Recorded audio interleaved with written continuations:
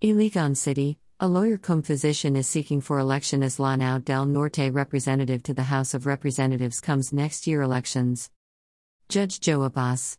FB. Lawyer Joe Abbas, also a medical doctor, filed his Certificate of Candidacy, COC, on October 7, 2021 as congressman representing the 2nd Congressional District of Lanao del Norte. He is running under the Partido Federal ng Pilipinas, PFP, for the 2022 elections whose presidential standard-bearer is former Senator Ferdinand Bongbong Marcos Jr. Abbas is a former elected mayor of the province municipality of Pantar. He has been a presiding judge in various courts.